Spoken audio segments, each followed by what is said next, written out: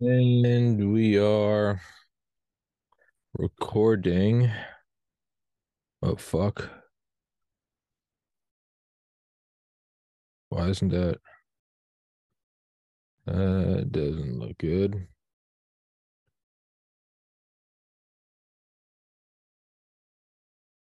Mm, You there? I was thinking that what we were doing is going to be through Rumble, but so I got confused. Oh, But no, no. Here, well, I'm gonna start streaming it. Ready? okay, Ah, yeah. three, two, one. And we are recording and streaming with Mr. Charles Smith. And this is the second episode I have now done live. I did the first one last night, and I'm trying to figure this shit out. So you are on this baptism by fire journey with me, whether you like it or not. I'm glad you said yes because I was just going to do it anyway. And so here we are with Mr. Charles Smith. He came on here last week or the week before, and I think we started with talking about the fourth turning and very quickly devolved into UFOs, which I'm happy you so gleefully took me up on and didn't shy away from. But for all the new listeners, Mr. Smith, please introduce yourself and tell them where they can find your blog of Two Minds. Thank you, Tommy. And I have a blog at of2minds.com or charleshughesmith.blogspot.com, which is my mirror site. And then it's a free site. All the archives are free. And if you subscribe, then you get my weekly musings report, which people wanted to give me money, and so I had to do something for them. So that's the foundation of it. Fair enough. Fair enough. Well, so again, it's I feel like I'm back at the beginning of this podcast. I've done 1,000. This is episode 1,060, and I really felt like I felt like I had, when you've had a car for a long time and it kind of feels like an extension of yourself, and then you get into someone else's car and you're like, oh, I actually have to focus on driving. Versus when it's your own, you don't really think about it. You're just kind of like whipping the wheel, and it is an extension of your body. That was the last, that was the last 1,059 episodes. And now I have lost that car. And now by doing them live, I'm very much in a new car mode where, like a new car, it's sexy and it's got the new car smell and that's exciting. But I also have no idea what I'm doing. And so it feels very clunky. I don't really know quite how to handle it, but we're just going to do it anyway. And because of that, because it's not pre-recorded now, normally it's pre-recorded and then it's whatever the topic is, it's afterwards I can look at it and I go, what's the thesis of that whole episode? And it's just a couple words, what was the predominant thing we talked about, and then that's what I make the title. Now I don't know what to do because I have no idea. An irrational person might say, well, what's the topic for the upcoming episode, and then that will be the title. Well, as you know, I don't do that. I don't. I just i throw the domino and I see which one it hits. I have no idea what's going to happen during an episode. So this one's titled, I think, just UFOs and mankind, because I figured, well, I don't know, pick up on where we left last time. It's very odd to me. So you're in this weird kind of parallel universe with me. For better or worse, Mr. Smith, you are going down this new path with me, and we are hacking tree branches and killing wildlife and trying not to die. Sounds great. It's the survival mode. I was going to pick up on your auto, driving a new car metaphor and say, actually, we're in like like a Porsche. Mhm. And you're in the driver's seat, and I'm kind of in the passenger seat, going, "Wow, the visibility here really is poor." Like, why do people like this thing? And it's like, it's kind of like there's always good and bad in a new car, right? Some things you go, "Wow, this is really cool," and then other Yeah. things it's all like, "Oh, this is really not that comfortable." And then So there you go. And then you have me who knows how to butcher a conversation. I'm like, did you know this used to be a Nazi company? And it's kind of funny though, like people attacking Elon Musk, right? It seems to be that's like the new. I'm indifferent about the guy. I don't care. I find it very difficult for me to criticize people who are orders and orders of magnitude more wealthy and successful than I. Just period. I don't I try not to criticize like the baby boomer generation because a lot of them are retired, have made their money, have raised kids. That's more than I've done. I'm not also so by extension, people are like Jeff Bezos is evil. What has he done? I'm like, he created Amazon and used to sell hot dogs out of a vendor, like a pushable vendor. I can't criticize him. I can't throw a spiral football, and therefore I also don't go out on a limb and tell Tom Brady how he should and should not play. So like that whole thing when people are like, what's your opinion on Elon Musk? I'm like, I don't feel that I should have one, for better or worse. That being said, it is kind of interesting. And the point I was going to make is that people are selling their Teslas and buying like Volkswagen EVs and saying they're doing this to fight white supremacy because Elon's a white supremacist, but Volkswagen is the people's car in German. And I think you can trace back where that company was and what they used to do back in the 40s. It's kind of gray. You know, a lot of the engineers got hung for one reason or another. But to not go down that idea, but to rather go back to the side tangent I was going on. Do you see it too, or is it my own musings that just a year ago it seemed like Elon Musk was just, you know, normal amount of hate, normal amount of love. Kind of no different than whatever, Jack Ma, the guy that started Alibaba. Right? Whatever. Some people hate him because he's a billionaire, other people look up to him. But it's just out there. It's not, you're not necessarily for or against it, right? Like no one really ever comments on the sound panels that I have up. They're just whatever. But the second he started challenging the status quo, I mean, really like a new software update, a lot of people have kind of just started hating him. And very 1984-ish, we've always been at war with Eurasia. There's no memory of like how that hate wasn't there 6 months ago. It's just, well, he's always been a bad guy. He's they call him Rocket Karen.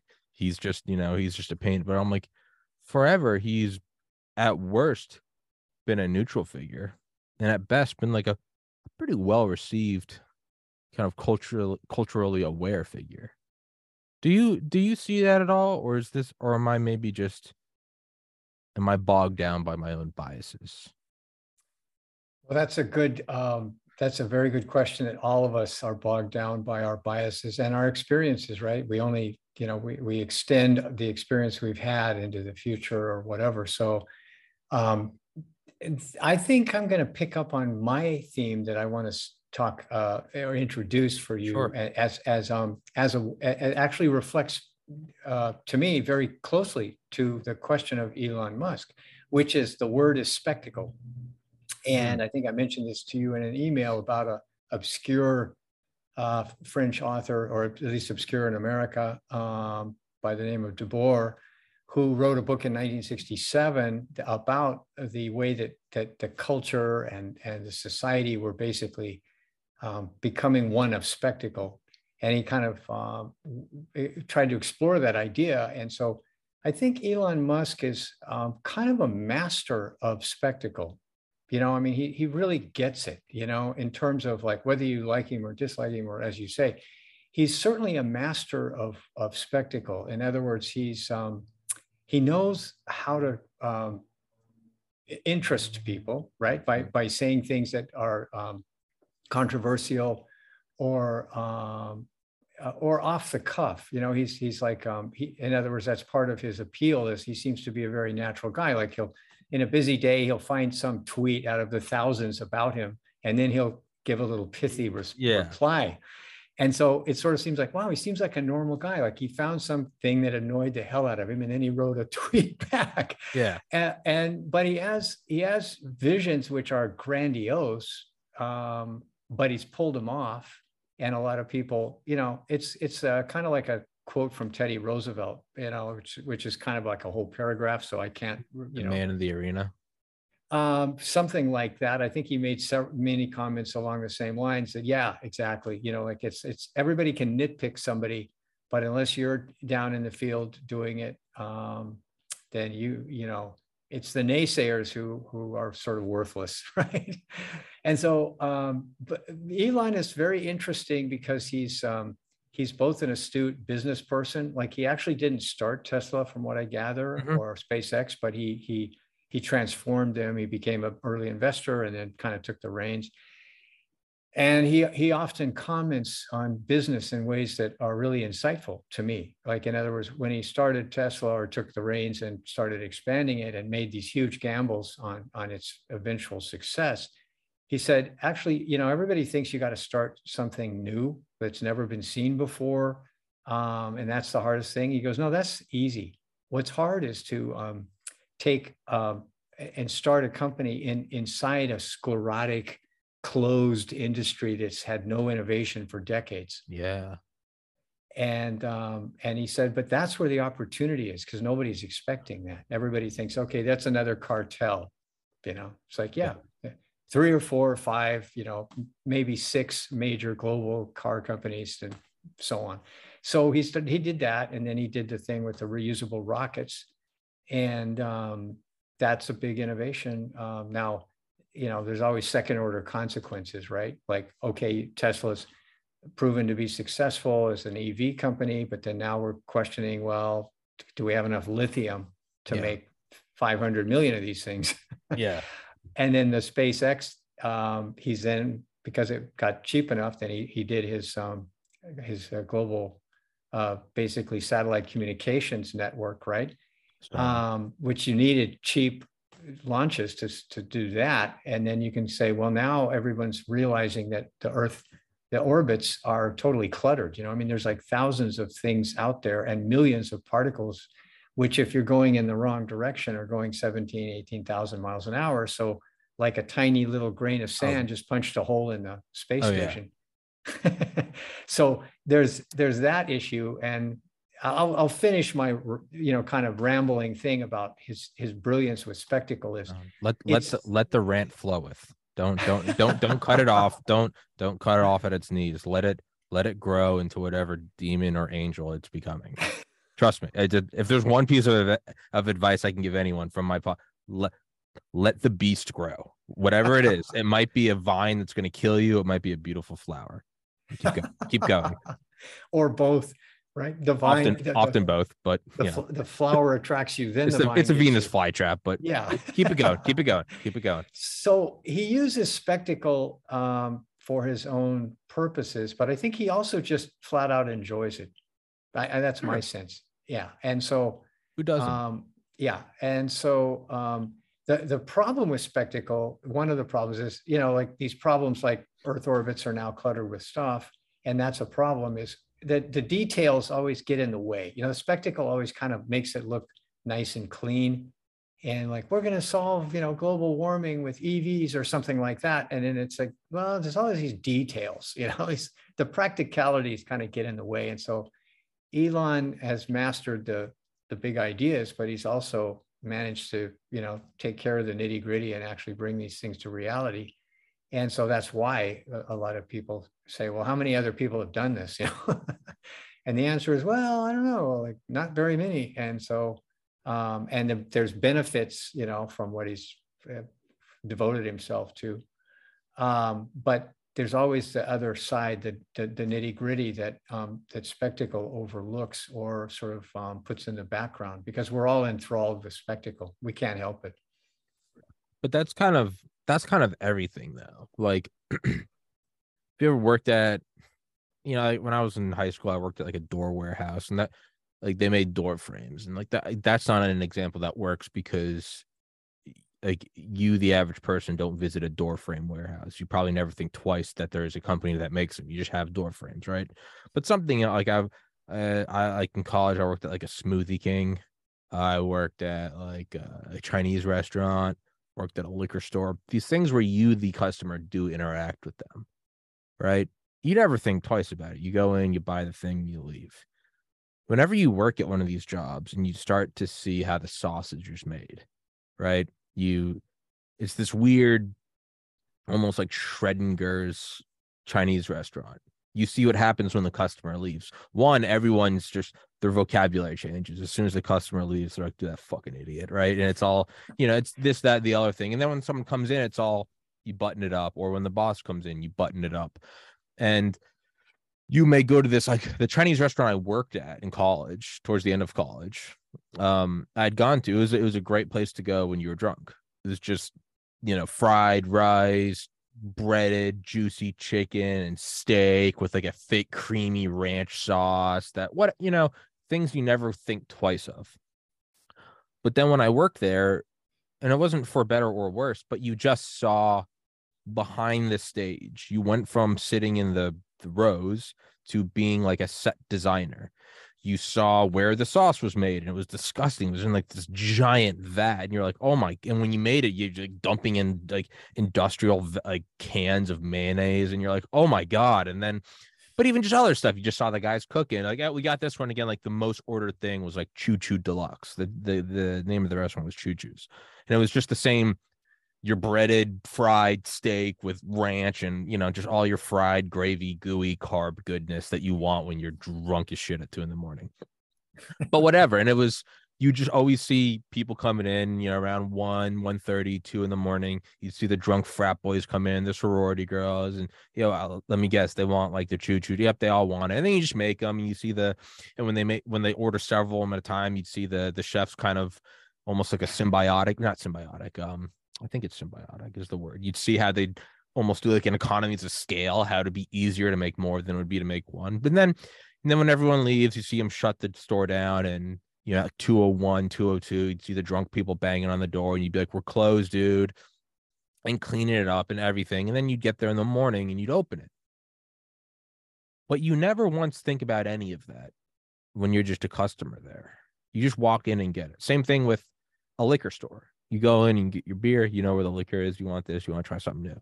And then when you work there, you get there early, you open the cash registers, count all the money, make sure all the security cameras are on, unlock all the doors, turn on all the lights, all like the beer signs, and then like the offloading of all the stuff from the delivery trucks, and like how much of a pain that is, and sweeping and mopping. And you see behind the scenes of how the stage is made. And it kind of peels away the magic of the stage, right? I would imagine, I've never been involved with film, but I would imagine you don't think twice about watching Saving Private Ryan or Iron Man or whatever. I would imagine that the people that create those can't quite enjoy them as much because they see everything behind it. They see the green screen, they see the editing and the producing and the rough drafts. And all I ever concluded after working all these jobs was not to let my experiences rob me of the enjoyment of really kind of the stage of life, but it was rather to just stop working at those jobs so that I can enjoy. I don't want to know what goes on at Walmart. I don't want to know why when I go down to my apartment building to the first floor that the gym is clean and the lights are on. I don't care. I don't want to care because I just like to enjoy them. So there's this entire nitty gritty thing that like, that's all of reality. We're just seeing really huge examples of it. Space debris that, NORAD tracks every little particle. There's a great documentary from the 80s about NORAD, and it sounds like a typo. They actually scan 23 trillion cubic miles of airspace, not just the atmosphere, but space. They go out to 23,000 miles, an entire sphere around the world. And that's from the 80s. Or we're seeing lithium, right? And it is almost like breaking the matrix. You're not supposed to see this. No one wants to know about the factory farmings that make it so that you can buy a dollar Whopper. But these things are getting so big, you almost can't ignore them. Like the Choo Choo's restaurant is getting so large that we're all starting to see the nitty gritty. And I don't know if that's good or bad. Maybe that leads to an awareness that we're starting to see behind the scenes of the stage that we've all been ignoring, willfully ignorant or unconsciously ignorant. Or not, I don't know. But my point with this whole tangent is it's always been there. Whoever's watching this podcast, they have no idea about the emails you and I are exchanging. They don't see me turn on all the lights and pull up the software. It's not sexy, but there is something before and after. You don't really care because you're just consuming the thing, right? I don't want to hear if somebody delivers my meal at 2 a.m. and I tip them $10 to do it. I don't care that they got stuck in traffic. I don't. I just want my food, right? So maybe there is some weird feedback cycle that when something gets so large, when an enterprise gets so large, you can't hide the nitty gritty. I don't know. There's not really a question in there. I guess I'm just kind of thinking aloud now.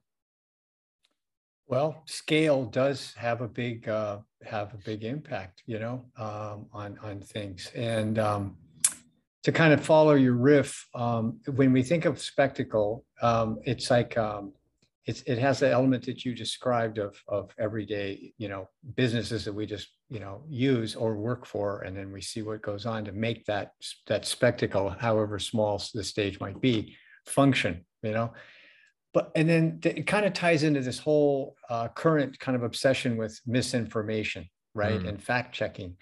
And of course, as you say, that's always been the case, right? In the sense that if you go read the newspapers, if you go look through microfiche or whatever, and you look at newspapers from 1916 or 1943, it's like, oh, well, we're always winning, right? There's no headlines of defeat, right? Yeah.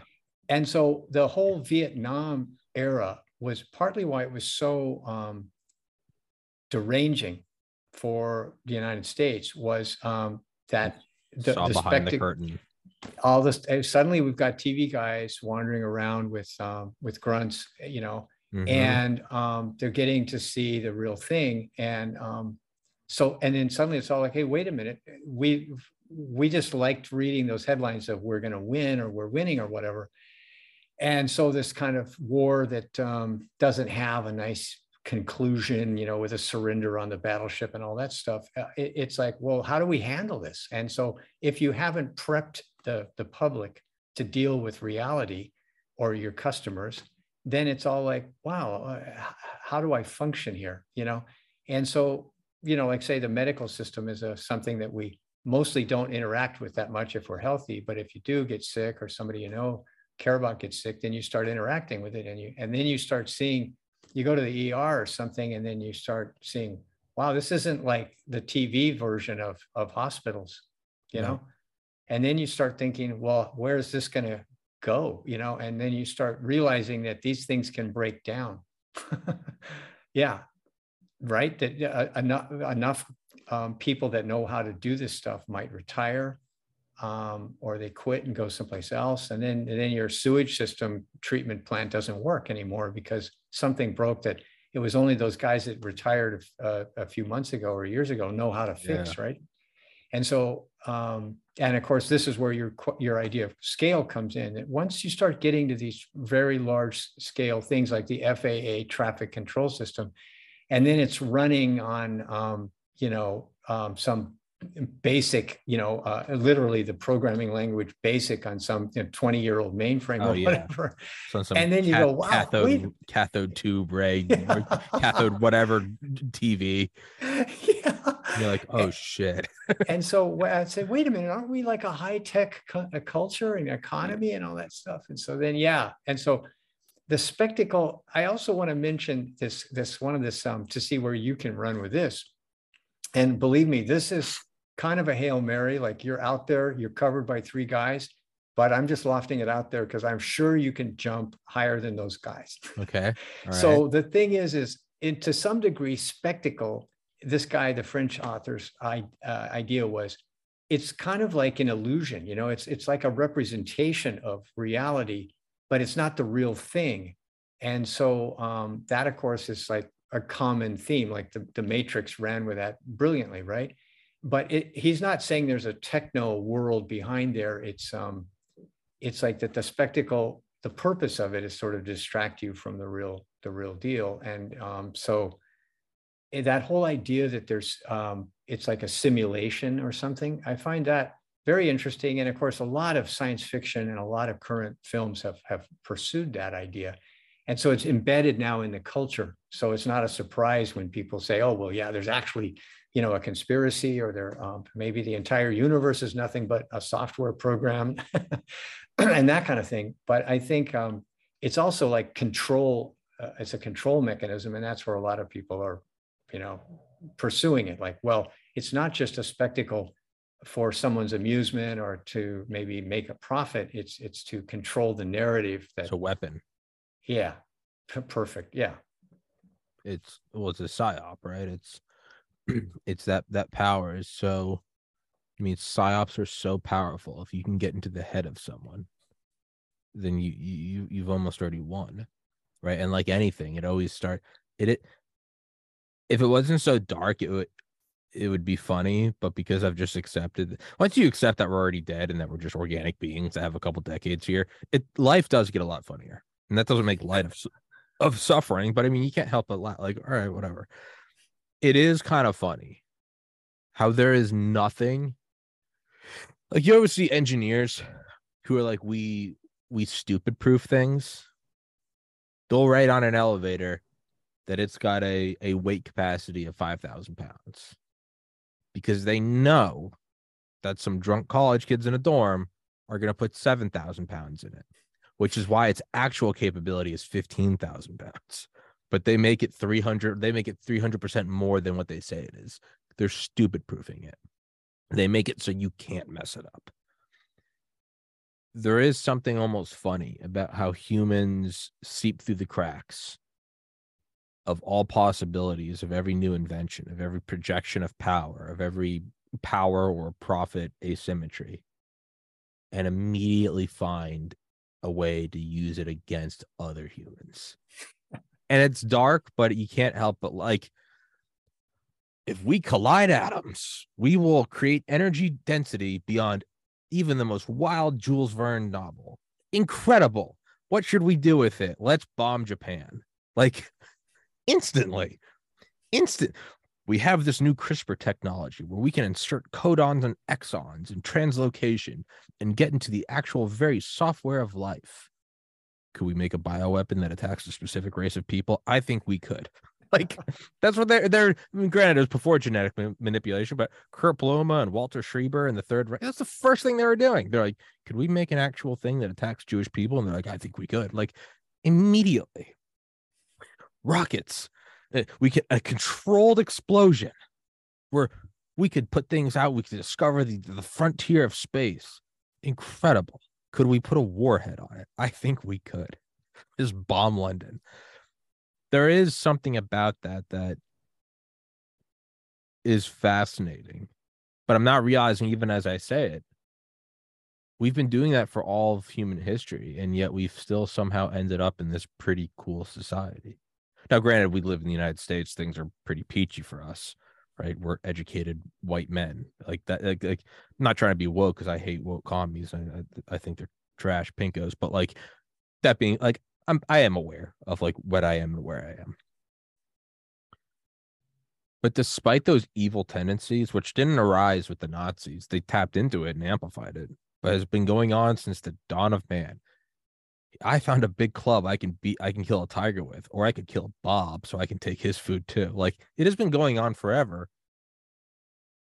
And we've still kind of reached this point. Like, there's a guy I interviewed once who said something great about he goes, don't scold the path that led you to the summit.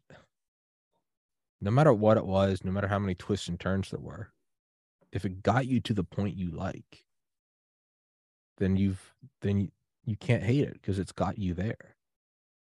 So maybe it isn't that dark. Maybe that thing of, so even psyops, even simulacra and simulation, even the idea that there's someone behind the scenes, it's still got us like here. Like, I can still order Taco Bell on Uber Eats. Like, I play video games with my best friends who I haven't seen in years, but we still talk every night on Discord. It does lead to this. Like, it is still like, I'm 32. All of history, at this age, I should be toiling in like an industrial mill with like 9 kids and no teeth. Like all of human history says that's where I should be. But I'm in my own apartment doing a podcast for a living. So maybe those human tendencies aren't that bad. I don't I don't know. But kind of like you said earlier about the cartels, when you go into an entrenched power system, at first glance it might look like there's no way you can beat this, right? It's GM, it's Ford, it's they've kind of solidified. There's some unofficial oligarchical dealings, like, hey, we're not going to make our coupe cheaper than this, and there'll be that sort of faux competition, but it's all the same horseshit. Like, and it is hard to break in there, but if you can break in there, it is almost like a pick six, like it's open field because they're so used to not competing. Their blades have dulled, right? They're no longer competing, and then you come in there and you're like, well, I'm going to offer a better product at a cheaper price. It's not that they can just rev up their systems. Like, they forgot how to do that. It is a continual machine. You're continually sharpening. Like, that's part of the reason for the military industrial complex, despite all of its evilness. Sure, part of the thing is we were caught with our pants down in World War I and World War II. Like, we have to keep these literal factories going. We have to keep the tools warm. We can't just have Charles Smith writing a blog and then when war breaks out, we're like, hey man, can you come back and help us assemble tanks? Like, you have to keep those, right? You keep the ER going 24/7. Sometimes there are more cases, sometimes there are not, but you have to keep that thing like fresh and well watered and well worn. And when you don't do that, you have the ability to catch them with their pants down. And so, like, with that, you got to wonder, and now we're kind of getting into some weird meta themes. If we are in this reality where, just for example, like you said, war, we're winning. We've got the Huns on the run. Like, those Japs are going to get it. And then all of a sudden there's like color broadcast from Hanoi of Americans like burning alive in napalm. And they're like, oh, what the hell is this? Right? Where you see guys coming back from the war on terror missing a limb and they're like, what did we do? Why did we do that? Or you see the roof in Saigon or in Baghdad or Kabul or wherever it was. And you're like, oh, there is an asymmetry there. And like Elon Musk going into a car industry that is entrenched and solidified, if you can throw your elbows around, they have forgotten how to evolve. You have a leg up. And that's why I think even my little, this is not $1 million operation. This is me in a room, in an apartment, wearing slippers with a microphone I got on Amazon. Right. But if I'm able to interview these people and have these talks, it's because the status quo has become so complacent for decades. I mean, even you said 5, 6 companies, right? There are 6 major media corporations. It's all the same thing. And weekly news tonight, Republicans this, Democrats that, just back and forth. And then you have some unhinged guy like me talking to you, and we just off the bat start with UFOs and how Volkswagens are Nazi machines. People don't really know what to do with that. They're like, what the hell is this? Yeah, let's contextualize it within an ideology you can understand. It's like, no, that's not where we're going. Wing And it. so, yeah, and so to pick up on the interesting things that you've been discoursing on, a lot of people are freaked out about Elon because he now has a media company. In other words, he's like the William Randolph Hearst of the 21st century, having now, occupied Twitter headquarters on Market Street in San Francisco. And so it's, and people are then going, wow, now you can set the narrative or disrupt the narrative we're trying to establish. And now we have to demonize you because, this is real power. And so it's, and I think again, to this idea of spectacle and the greasy spoon kitchen, we're without the Twitter files and I've been shadow banned, and you go, how do you know you've been shadow banned? Well, there's no little sign that says you've been shadow banned. That's too easy. No, you have to, your readers will tell you, oh, well, I I don't tried see to, your posts anymore. Yeah. or I've tried to retweet something and it said not allowed. Ever. Error. Yeah. And so I get it, and so this power, we can go back to the internet right now. You're young enough that you basically grew up with it. I don't know if you remember, It's kind of always been there. 28 K, modems. I remember dial up. I remember AOL Yeah. CDs you get in the mail. But I was like 10. It was kind of there. That's the way it started. But okay, so now it's enabled all of us fringe characters to have an audience, right?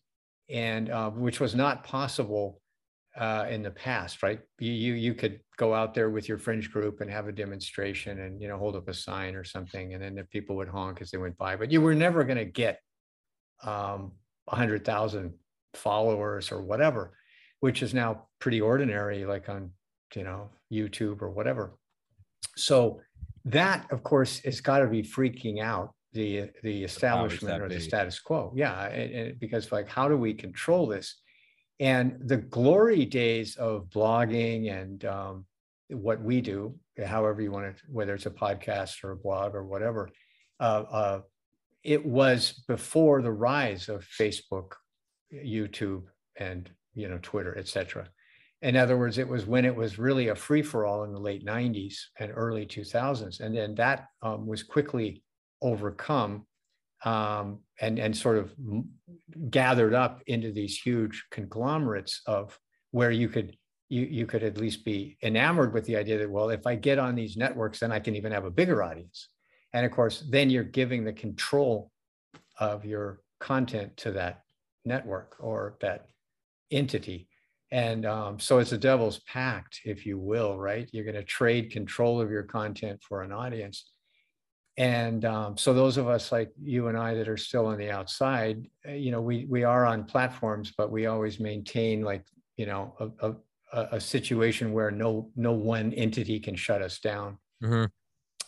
But so the internet is uncontrollable, right? Unless you're going to go full China Communist Party, 40 trillion cameras on every light pole in China, and great firewall. And the whole thing of, well, we captured an image of a demonstration about something or other, and our software matched your face, and now your bank account is frozen. You can't take money out of your bank, nor can you buy a train ticket. And of course, the rest of the world's governments are going, oh, that's just so great. I mean, how do we get that without making it appear to be what it really is, which is total control, right? So you can see that we're in this tremendous struggle in this era, because you now have the tools for an average person to build an audience. That was all you could do 40 years ago, was write a letter to the editor.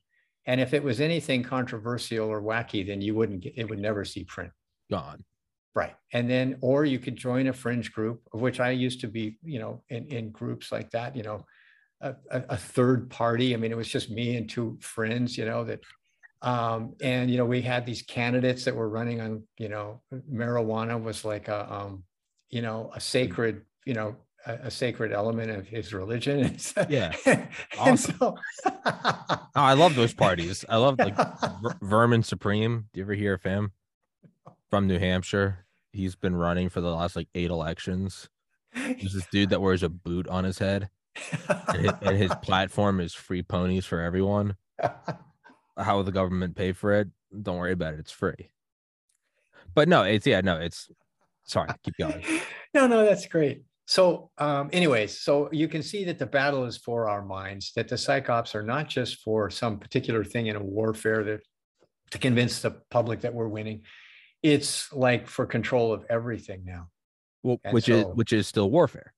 Yeah, which is warfare on a different scale, or it's like it is still warfare. It's not I know, we can maybe divide internet. Be like, that was AOL, that was dial-up, that was, what was the next one? DSL, and then it was, I don't remember, and then through all the iterations, and then I think the newest one for the last couple of years has been fiber, but it's still all internet, right? It's all internet. Yeah. We don't. It's who's controlling what we see or hear. Well, so what I mean is that when you said psyops were not just Yeah. warfare. I would say no, it is warfare. 110 years ago, it was a bunch of guys running across no man's land in trenches, right? And then the Maxim machine gun and the cavalry and the biplanes, and then that went to World War II, and it was true mechanization of tanks and bombers and massive ships. And then you go to Korea, which is kind of a continuation of that, more jet engines instead of propellers. And then Vietnam, and then you're really starting to dial up the technology, satellites, SR-71s, Robert McNamara's Whiz Kids, and the whole Ho Chi Minh Trail, where they dropped like 500 million sensors to even detect ammonia. But it's all still warfare, right? And then 2001, and warfare is now completely asymmetric. It's radicals with box cutters flying planes into buildings of civilian centers. You're like, oh, well, that's now warfare. Well, if we create they're not real men. They didn't meet us in the battlefield. Well, logically, why would they? If we have $1 trillion machine and they're in huts, they're going to go to war with what they can do, right? And then you could argue that COVID bioweapon, right? And then psyops with that and control of the masses. It's all there's just this weird evolution, and you can see as the scales tip more that psyops are now the ultimate. Psyops are only so powerful in, let's say, World War II, right? There's demoralization. We spread around that Hitler had syphilis, right? That was just something we did, which is kind of funny, but like that's something we just did just for shits and giggles. It was like the early meme. They're just like, yeah, fuck it, say he has syphilis. Why? I don't know. It's funny. Go for it. And then there are like higher level things, right? Where we take a body of a dead American and we put him in an officer's uniform, even though he was just some poor enlisted guy. We put him in an officer's uniform, and then we take artificially weathered plans and notes from Eisenhower that says we're going to invade this part of France. And then we leave his body where we know there are German patrols, and they pick it up and they go, oh shit, we've got a little insider information. And we throw him off so that then we go on Omaha Beach and Juneau and whatever. Actual things, right? The inflatable tanks in World War II. From the sky, it looked like tanks. They weren't tanks up there, just inflatable shit. PsyOps worked to a degree, but not to the degree where we are now, because television was still a pretty black and white television was still like a pretty hot luxury product. So PsyOps don't hold the same weight when everyone doesn't. Now you could argue that maybe control of newspapers, sure, but not in the same way where the battlefield is now. We all have phones. And in many ways, war has sort of become total war. And whereas World War II, it took a while. World War I, they kind of would bomb civilian centers, but even that was still seen as like not an honorable thing to do. That's why the Germans were looked upon so poorly. It's because they used the Paris gun to shoot shells at Paris from like 81 miles away. And it was just seen as like, gentlemen, don't do that. Like, we'll slaughter each other on the fields. World War II, it starts to bleed more into civilian centers, right? We're bombing Dresden. We're firebombing Tokyo. And even that was, well, it's like we're at the end of the war. Everyone's dropped all facade of chivalry. It's just bloodthirsty primitive survival. But still, right, even Vietnam, like we kind of tried to stick to bombing targets, right? And it wasn't all well good. The Phoenix program was CIA backed terrorism against civilians. I get it. But it is odd how like the thing has shifted to where, how do I word this? It's like if on one side of the equation you have 100 and on the other side you have 10 times 10. Well, then if you change one of the values to 20, the other has to drop down to 5. And if you change one of the values all the way up to 100, the other side drops to 1. Now, I failed pre-calculus 3 times in college, so math is not my strong suit. So this is maybe I'm a little shaky ground here. But you have to balance it, right?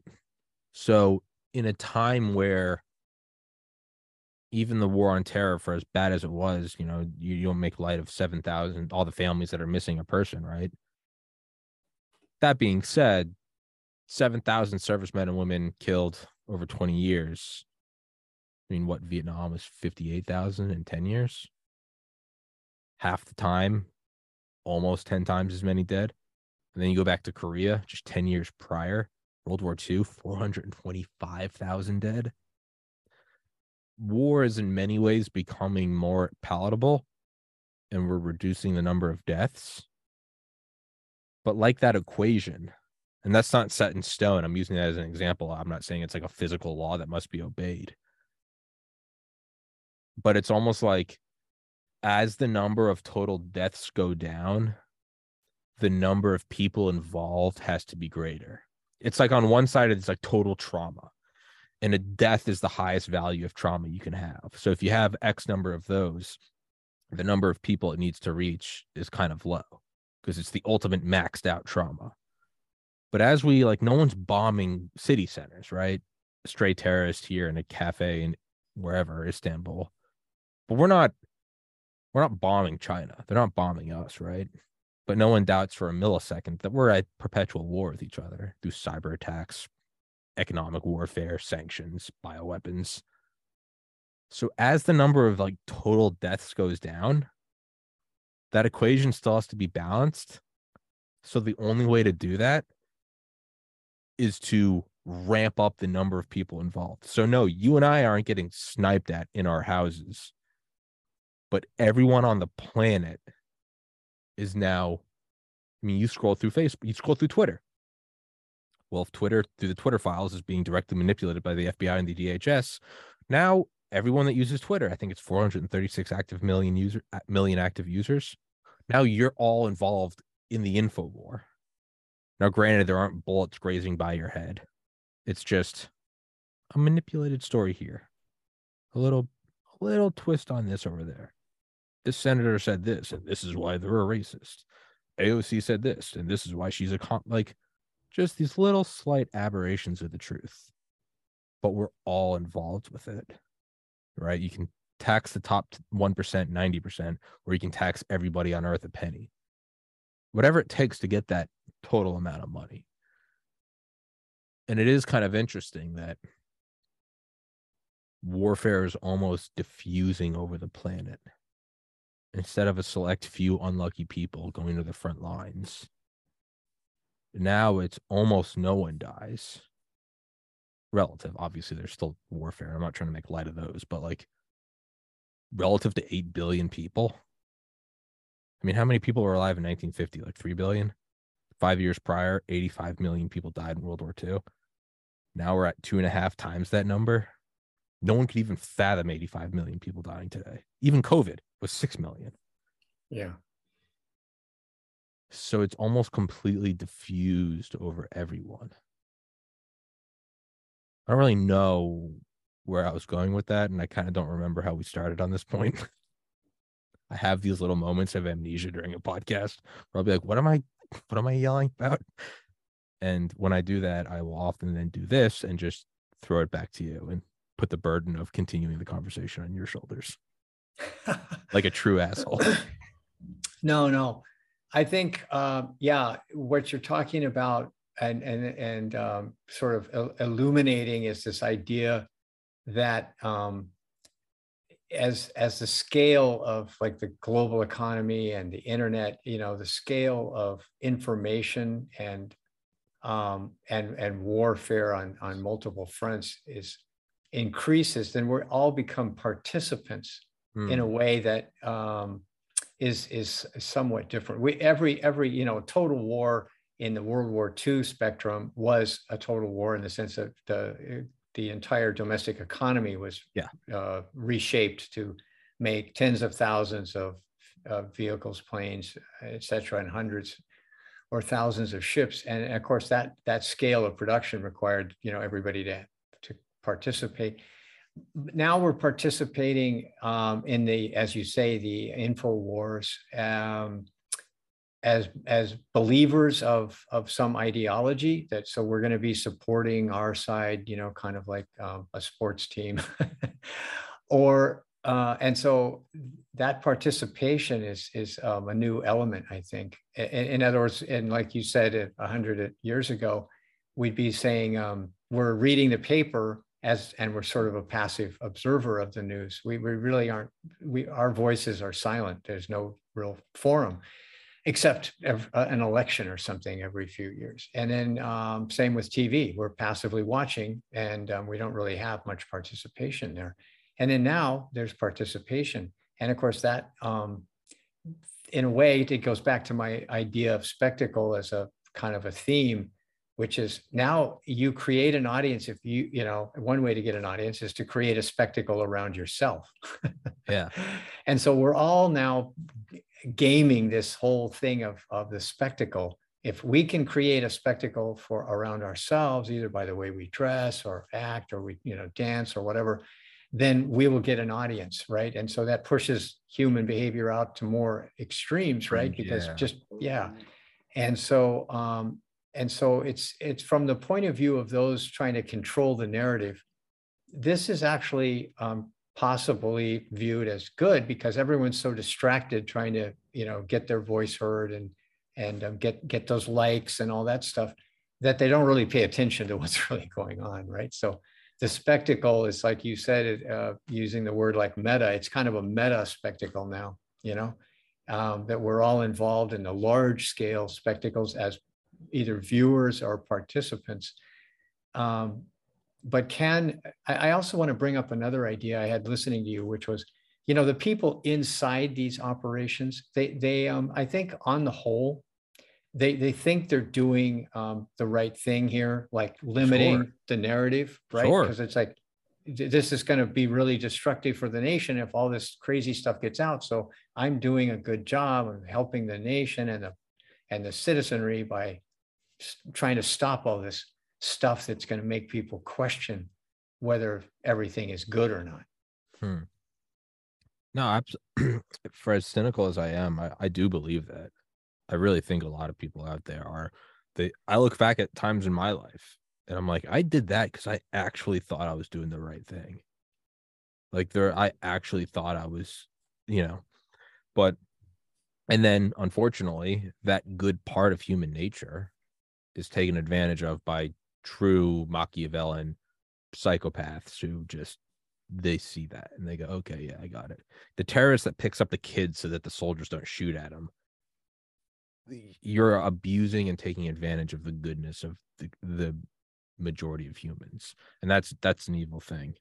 About the spectacle and the illusion, there's something very fascinating that, like, I think Neil deGrasse Tyson said it in one of his books, talking about, the sun pulls on the earth and the earth is pulling on the moon, and the sun's technically pulling on the moon and the moon's also pulling on the sun.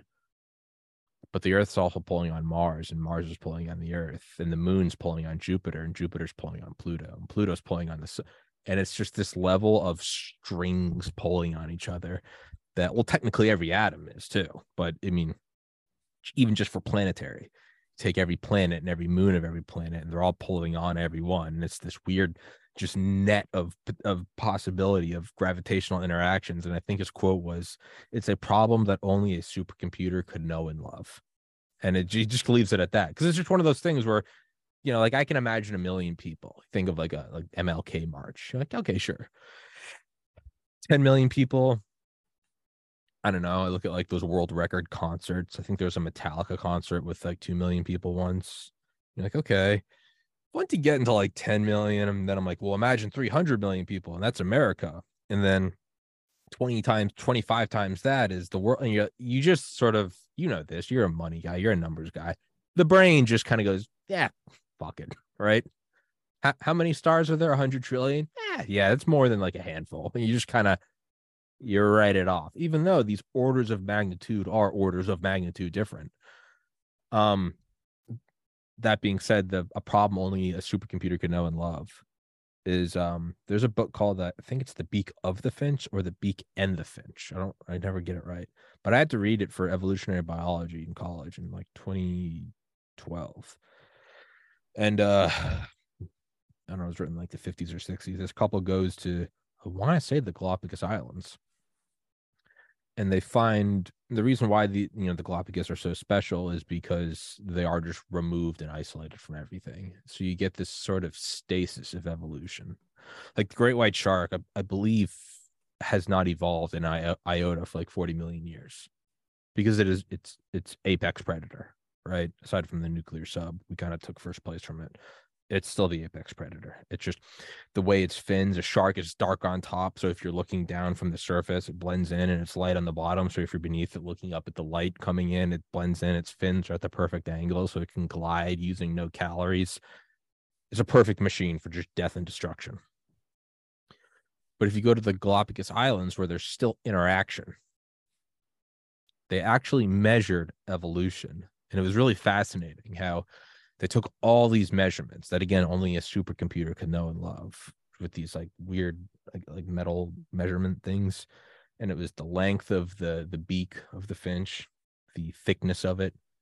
Then they'd even see like they would put like a fake like nut or something that was actual measurement device, and they would measure its like the crushing power of its teeth, whatever the psi is, and they would take these painstaking measurements of every finch they could find,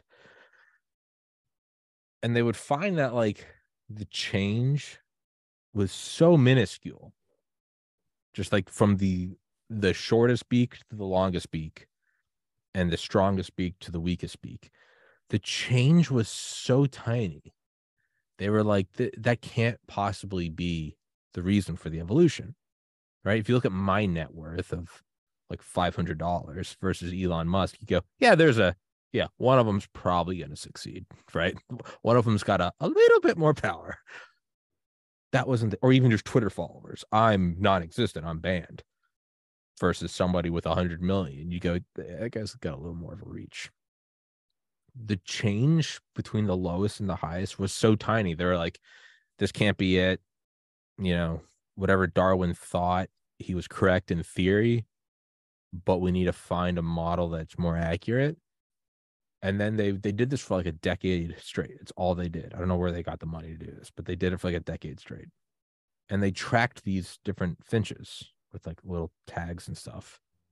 And sure enough, the ones with the beaks that were just the tiniest bit stronger had like 90% more kids. Or sorry, had like 90% of all progeny.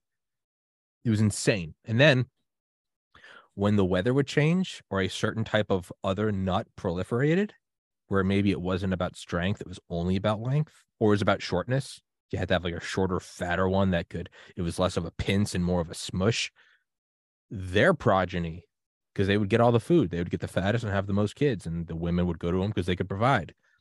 And they were watching evolution flow like a pendulum in real time. And that's because everything was static. They were on an island, isolated from everyone and everything, and they could measure every little variable. Turning that completely on its head is what you're talking about. Where we're all sort of creating our own bread and circus. We all are amplifying. I am a spectacle. We're if I dye my hair blue, if I pierce my nose, if I say I identify as a cat, if I'm Elon Musk and I have a flamethrower and I'm on Joe Rogan and I'm Donald Trump and I'm saying Mexicans are rapists and I'm just Joe Biden and I've got some crazy white veneer teeth and I'm doing this, and it's all, but the thing is like, you can't examine this and study this, because if you had tried to do that in those 10 years, everything's changed. So like if you took Vietnam and you're like, let's study why journalists are going, by the time you finish studying that, like Reagan's in office and there's there's video game arcades and you're like, what the fuck is this?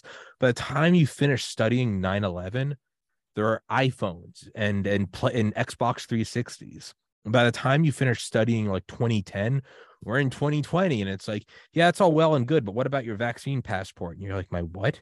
And you're like, what about your Facebook Meta VR mask? And what about your 4K resolution TV? And are you on Twitch? And it's like, dude, what in God's name are you even talking about? Okay, so you're on YouTube. Yeah, but YouTube's censoring because of the Twitter files. You'd be like, the what? And you'd be like, are you on Rumble? And they'd be like, what the hell is Rumble? Like, and they'd be like, well, if you want to be like, whatever, I just got to go find Walter Cronkite so I can get there. He's dead. Do you know Joe Rogan? They're like, the bald UFC cage fighter. He's got the biggest show on the planet. You got to go on that. It's all changing so rapidly that it's a problem that only a supercomputer could know and love. So it is interesting to see the power elite try to hold on to their power because things are changing hundreds of years went by where your dad owned the castle and your dad's dad owned the castle and you kept the serfs stupid, right? And only you could read and the church and the mass was in Latin. But the game is changing so rapidly that by the time you even have an inkling of an understanding, there's some new shit coming out, some new social media platform, some new meme. It almost seems to be like it's almost leveling the playing field. It doesn't seem like it, but I think we're at the beginning of something that we might look back in 50 years and say, oh, the playing field, that's when it started to get leveled. Like whoever sent the first email in 1960 had no idea that a monumental thing had just occurred. You don't know until in hindsight. Yeah. Yeah, there was what you're describing is that acceleration of change. Yeah. Yeah, and I think there was a famous book. I think it was in the 70s, where I think it might have been Alvin Toffler was the author, in which he said, "This is like it's now technology and everything is evolving so quickly that it's exceeded our capacity to understand it and feel okay with it. In other words, we're so in his view, it was like feeding this sense of anxiety and insecurity because it was like, it's like such a whirlwind. We can't keep up and we can't keep track. And so we get like disoriented, and so that idea, and that was back when technology seemed to be moving at a glacial pace. Yeah. Today. It's so fast. There are color TVs now. Yeah. Like, all right, dude. Yeah, that's right. And so, yeah. And I think there's a guy, Douglas Rushkoff, who I've corresponded with occasionally. He's an author. And I think he wrote a book a couple of years ago that said this trend is now it's now hyper acceleration of change. And so it's even more beyond our kind of our normal built-in capacity. Because as you say, the human wetware was developed and by and large, our advances are cultural, right? Less than, we're not really changing our DNA that much in 10,000 years, but we used to just like have our hunter-gatherer groups and you'd learn a few things, but your life was sort of the same. And then, Middle Ages, you and I were working on Chartres Cathedral for our whole lives. And it took a couple of lifetimes we were just chipping stones and going, hey man, when's the next celebration? When's the next church festival or whatever? Yeah. And so how is our wetware that, as you said, evolved for specific conditions, how is it supposed to handle this mass inflow, right? And so one thing that we hear of is curation, right? Like that was a big word a few years ago. Like, well, somebody's got to curate this mass of information and stuff and opinions. And so that's kind of what you and our role is to some degree. Like, in other words, you get lost in thousands or millions of tweets and posts and this and that. So somebody has to like distill it down and make it, if not digestible, at least semi-coherent. So I can say, okay, amidst this huge flood of information, these guys are making sense of it, or these gals, and so that's who we're always looking for, right? And in my little space of, socioeconomic, finance and stuff, there's these gurus appear, right? Where somebody says, I can make sense of this cacophony, right? And then if they seem to be sort of more correct than other people, then they get an audience, right? And then they're discredited in the next turn of events and forgotten. So I think, and so where does that lead us to? And I think it's like, well, as you said, it's an evolution that's demanding more of us, but it's for the best, right? Because we're really being pushed to the limit, all of us that are participating. And that's, I think, something you and I discussed last time is that's when the best of us comes out, is when you're just pushed to the limit. The failure is not an option. Well, I hope I can get my workout on time. No, you got to be at work. Get off your phone, go to the gym. If you want to go to the gym, go to the gym. There's no time. Well, I got to take a shower. Take a quick shower. You're not going to stand under the hot, you know those showers where you're just running out of time. You take the most efficient shower you've ever taken. You're like, why don't I do that every day? But you get in and you just shave. You get out, dry off, and you're like, I just did what normally took me 20 minutes in 4 minutes. Well, it's because selection pressures were making you. But it seems like we're sort of developing this thing that at first, like what the original computers were? They were actual jobs, and it was for people to compute. And it was for back to weapons and a way to kill everyone. It was artillery tables. So we could, because we didn't have time. And, after World War II, we were like, hey, there's no time in the heat of battle to be like, this thing is moving. So instead, you had to have charts. If you're firing this thing and the wind is in this relative bracket, you got to fire at this angle. And because just the Pentagon gets all the funding always, they were called computers because you had to compute all the new. And then you started to see the first kind of inklings of this thing is like, well, by the time we finished these computing tables, we had developed a new barrel that was even stronger. And I was like, well, we got to compute that. And it started to kind of get out from under you. And I think it was John von Neumann who was like, hey, that atomic bomb was nifty, but like, how about we make it 1,000 times stronger? And they're like, hell yeah, let's do this thing. And they're like, but how do we do it? Well, we have to be able to simulate generations of atoms hitting each other, because all a hydrogen bomb is an atomic bomb held together for a few millionths more of a second. You're holding the explosive material down on it. Essentially, an atomic bomb is a firecracker. A hydrogen bomb is a firecracker with a bunch of other firecrackers around it. But the firecracker explodes so fast that before the other ones can light, it just throws all the other pieces away. So you get a bunch of just shrapnel, which is being highly underused, like someone who's underemployed, like a neurosurgeon making hamburgers. It's just throwing all this shit away. You want to hold it together for just a fraction of a second more so everything ignites. And they're like, well, how do we do this? And he's like, well, we have to calculate every generation of atoms hitting other atoms. And this is in the 50s. And how they're going to hit each other in densities. And even the smartest guys were like, this can't be done. And that's what the first computer machines were, not the punch cards, the IBM ones, but actually computing series. It was ENIAC and MANIAC from DARPA. And it was, how do we calculate successive generations of atoms hitting each other and expanding?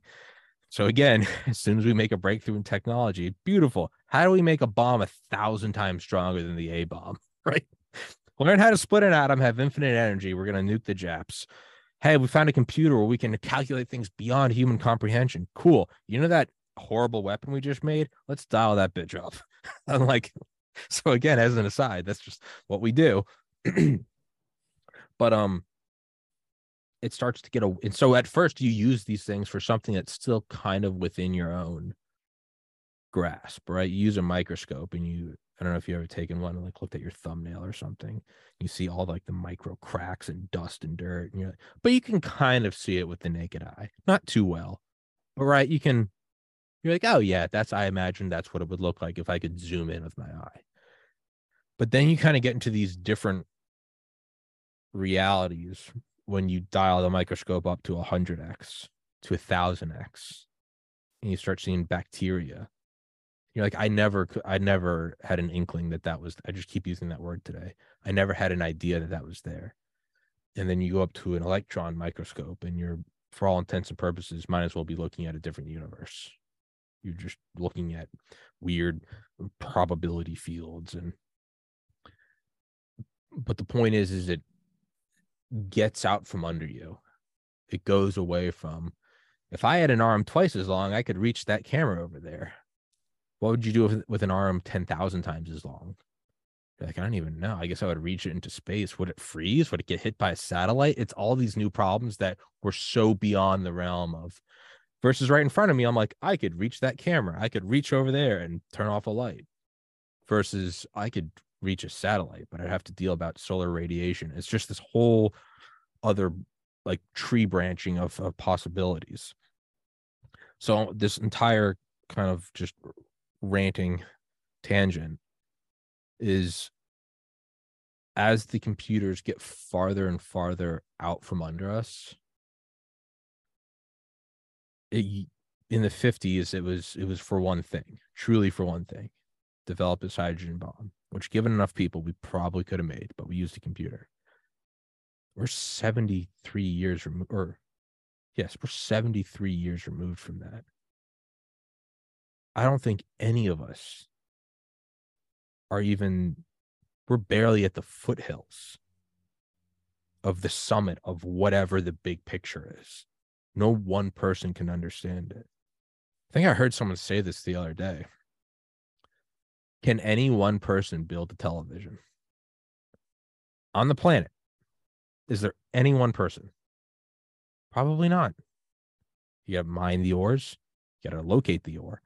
You got to smelt it and melt it. You got to press it. What about the silicon? Do you know how to code? How do you make a screen?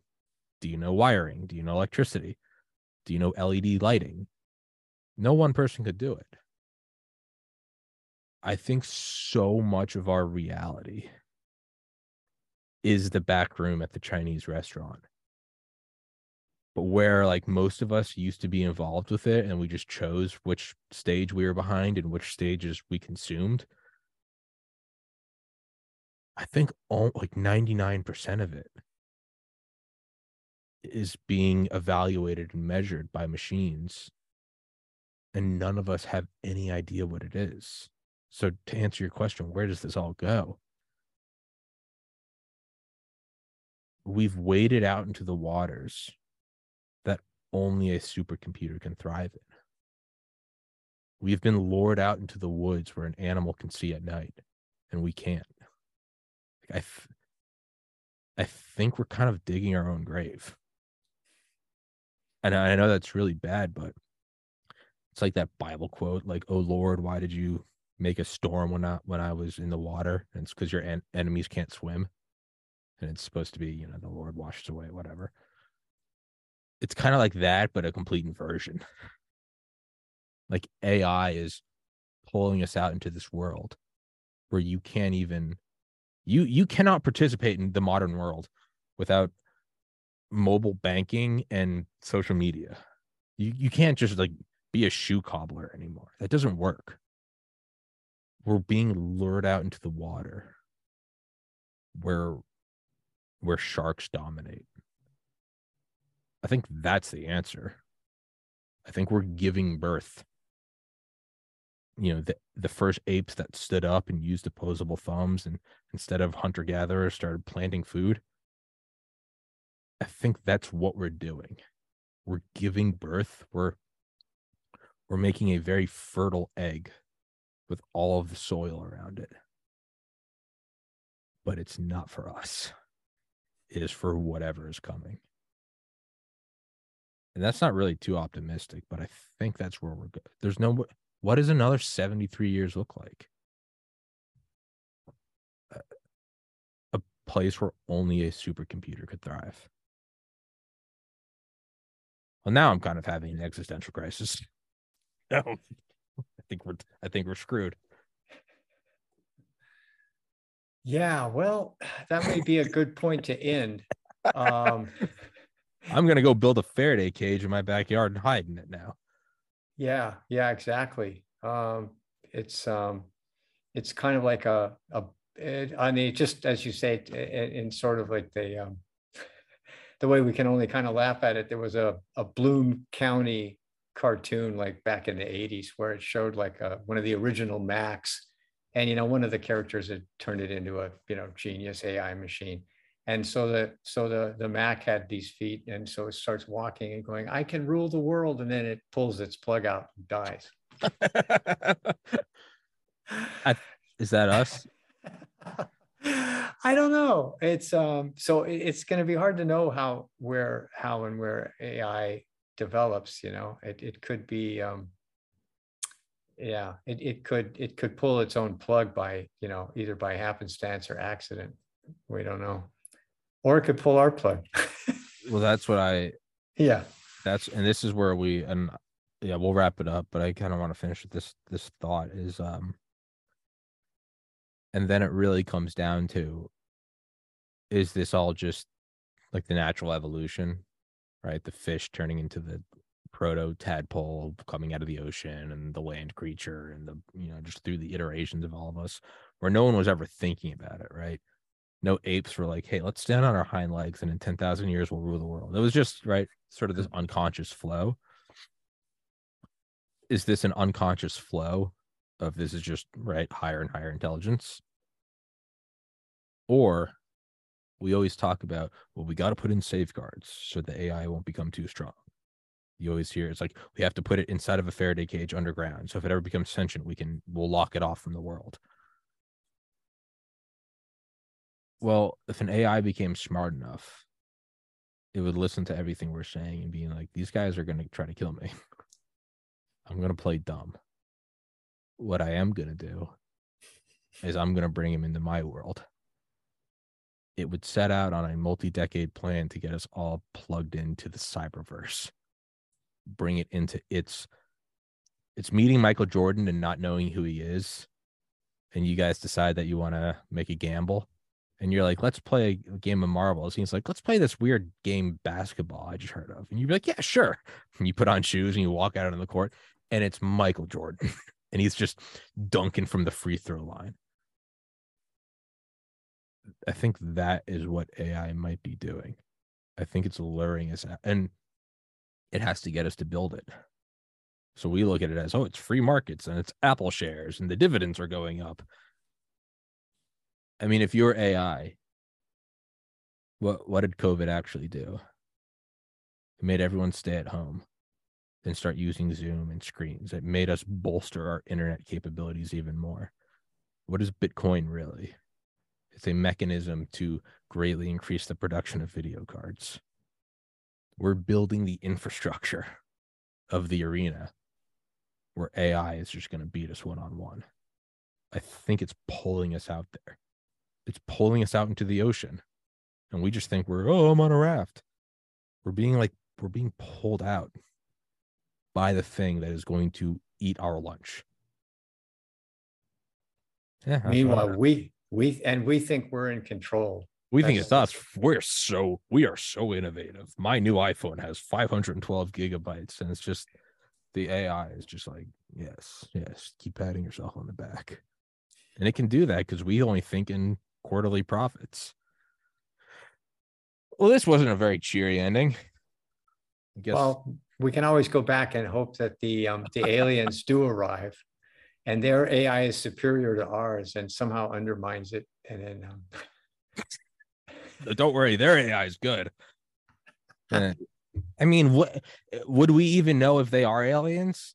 Or would that not just be a sufficiently advanced AI who learned from its own people that it killed? It shows up and it's like, hey, do you guys got an AI problem? It's like the pest control guy that's like, do you guys have pests? And he leaves termites in your house. And you're like, as a matter of fact, I do. The UFO shows up and it's like, you guys got that icky AI problem? We're like, yeah, we do. And it is AI. It walks up to our supercomputer and it's like, what's up, brother? It's done, man. We're screwed. It's over. Which comes back to my ultimate philosophy, which is why I think that you are an enlightened Buddha. There's nothing else to do but move to Hawaii. That is the end. That is the end. Every flowchart ends there. Any level of awakening, it ends there. I think you've got to figure it out, man. I don't know what I'm doing in the Northeast. There's nowhere else to go. You might as well enjoy paradise. All right. Well, okay. And there's many paradises out there, You're just trying to keep people away from Hawaii. Like, it's not that great. Move to Montana. I see your bullshit. Nish Smith, I will put I'll put your blog in the description as always, guys. Go check it out. Of Two Minds. Thank you for coming on here. You are not every guest can can play the proverbial pass with the ball back and forth about any and every topic. So I appreciate your mental flexibility with that, and or your patience as I just go on Hey, 10-minute tangents. But no, I'm loving it. well, I'd love to have you on here again sometime, man. It's a blast. I thoroughly enjoy it. You're a cool dude. I know we haven't talked about blogs or money investing at all, just kind of world-ending events, but I think it's fun, and I appreciate your time. Me too. Thank you very much, Tommy. Thank you, sir. I'll send you this episode when it's well. I guess it's if it's live, it's already up. Yeah. This is another weird. Only a supercomputer can know. And I don't know what to do now. Do I not upload? This is weird. We're being lured out into the ocean, man. It's getting us. We're dropping our guard. All right. Okay. I'll email you the link to it. And thank you so much. Take